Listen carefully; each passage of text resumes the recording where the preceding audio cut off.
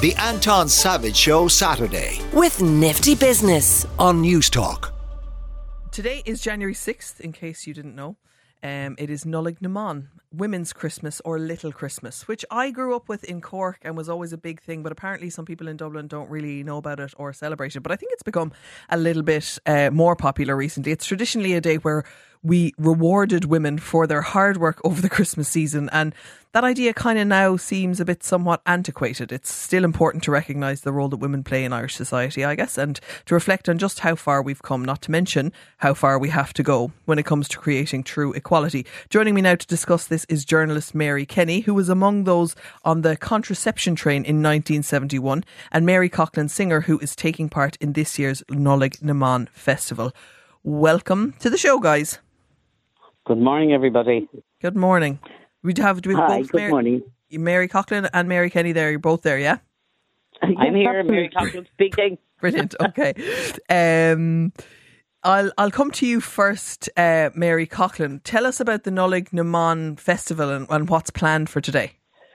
Okay, well, as you were saying there, we didn't have Nollaig really in the west of Ireland and Galway, and when I came to Dublin, to live in Dublin, and particularly Bray, about 32 years ago, Nuala O'Toole, Bridget, and Bridget, God, I can't remember Bridget's name, Bridget and Liz McManus set up this thing every 6th of January. They would hire a place and we'd all sit down to eat, and there'd be music and crack and poetry and everything. It was just literally out the door at 6 o'clock into a restaurant, and there'd be up to 80 women there from every walk of life, and we'd all have great crack. But this year and over the past couple of years, as you said, it's becoming, it sounds like a bit, I mean, I look at my daughters and they all work outside the home. They all have children. They seem to do everything, it's probably a little silly to just, say that there's a day off once a year that they should have, and which probably most women don't get to experience anyway. It's nice to celebrate it. This year, the Nollaig Festival are honouring 10 women in the North Inner City, 20 North Inner City women who have been courageous and who have been members, really. I'm trying to think of words. I just did a gig last night and I'm just on the road back to Dublin. They've just been enormous in their community in various ways, and helping older people, in looking after children, in delivering meals, Meals on Wheels, stuff like that. So they're going to honour those women. I'm going to do a gig. Marie Doyle Kennedy is doing a gig. And where's the gig in the North Centre? It's in St. Columba's Church in the North Strand, but it's been sold out for months. You can't get in. So sorry. But there are other events happening locally in the area.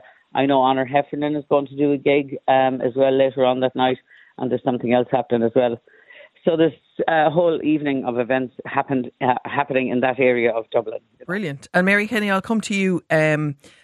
You were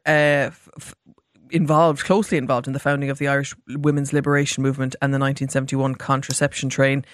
Do you think that... Yes, I was a founding member of the Irish Women's Liberation Movement. Amazing. And it's more accurate to call it a condom train than a contraceptive train, because not all contraception was forbidden in the Republic of Ireland. So it's important younger people understand that. This was a stunt that we carried out, of course, which was rather scandalous at the time. But anyway, I think you're absolutely right in saying that... the Nollaig was not as well known in Dublin as it was in other parts of Ireland. Why was that? I think, well, I don't know, perhaps in Dublin there was always something of the pale still, and I think we were probably not quite as embedded with older Irish traditions maybe, but it was known, the 6th of January was usually known as Little Christmas in Dublin, where it was regarded as the sort of the last day, the Epiphany, or the Day of the Three Kings, which of course is how it's celebrated throughout continental Europe. But I think it's lovely to see that there has been a revival, and I think there has been a revival because I've been looking up the Encyclopedia of Ireland, which was published really under the government's aegis in 2003, and it doesn't mention Nollaig Naman at all. So I think it had faded away a bit, and now there's a great revival. I think that's great. Do you think that it's kind of the dregs of Christmas, though? I think the 6th of January, like, it's a very depressing time. Why can't we have Nollaig Naman on, like, you know, Christmas Eve? Why can't women have, you know, they're like, I'm exhausted. Like, by the time you get to the 6th of January, you're exhausted, no? That's more reason for it, I suppose, than the 6th of January. Suppose, yeah. You know, and well, I suppose it would be difficult to have it on Christmas Eve, considering there's so much to do at Christmas. I mean, you know, it's an incredibly stressful time, I think. Christmas often is. There's so much to do. And women really, we're going to be talking about changing the constitutional clause about the woman in the home. But the reality is that women still do most of the work in the home, and quite often quite voluntarily as well. I mean, I'm a terribly bad housewife, but I'm very kindly invited into a lot of homes, and I'm astonished by the high standard of housework that most women still hold themselves to. They really do. Everything seems to be gleaming and perfect, and you know, those of us who are absolute slobs are amazed by how much women still do in the home. I don't know that can that be changed by a clause in the Constitution. I don't know, but I guess we'll have a lot of debate about it. Yes, I know that this debate is coming up on International Women's Day. We have a referendum on March the 8th about women's place being in the home. Mary Coughlan, do you think that this referendum is going to change anything really apart from just the language in the Constitution, or that it will have a shift in mindset about women's place, I guess, in the country? I think when you consider, and hats off to Mary, and I came in at the tail end of that whole, I mean, I joined the women's, I was 19 in 1979, but I remember everything clearly. The first referendum on divorce, the first referendum on contraception, on abortion. I was there marching with my little placards at the mall. The way in which women have changed Irish society and society in the world has been, I mean, you can't even begin to count the ways that it's changed. The enormous benefits. People like Mary was there on the train, Mary Robinson, Nell McCafferty. I mean, we owe an awful lot to them, and the younger women of today probably don't even realise what a lot of us went through in the early 70s and the 60s, you know. But society has changed. I do think, and I have five children. I do see my daughters doing unbelievable amounts of work, teaching, working in the bioengineering industry, having children, doing school runs. I mean, they do everything.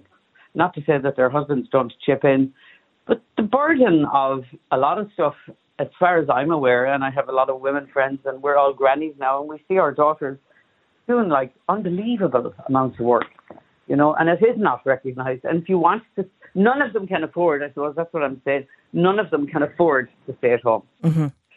If you can't afford to have a home in Ireland, your own home in Ireland, look after children and not have a job, if you want to have a mortgage. That's just the way we talked about it at dinner last night. I was here with Frances Black and a few other women. We're in Sligo doing a gig.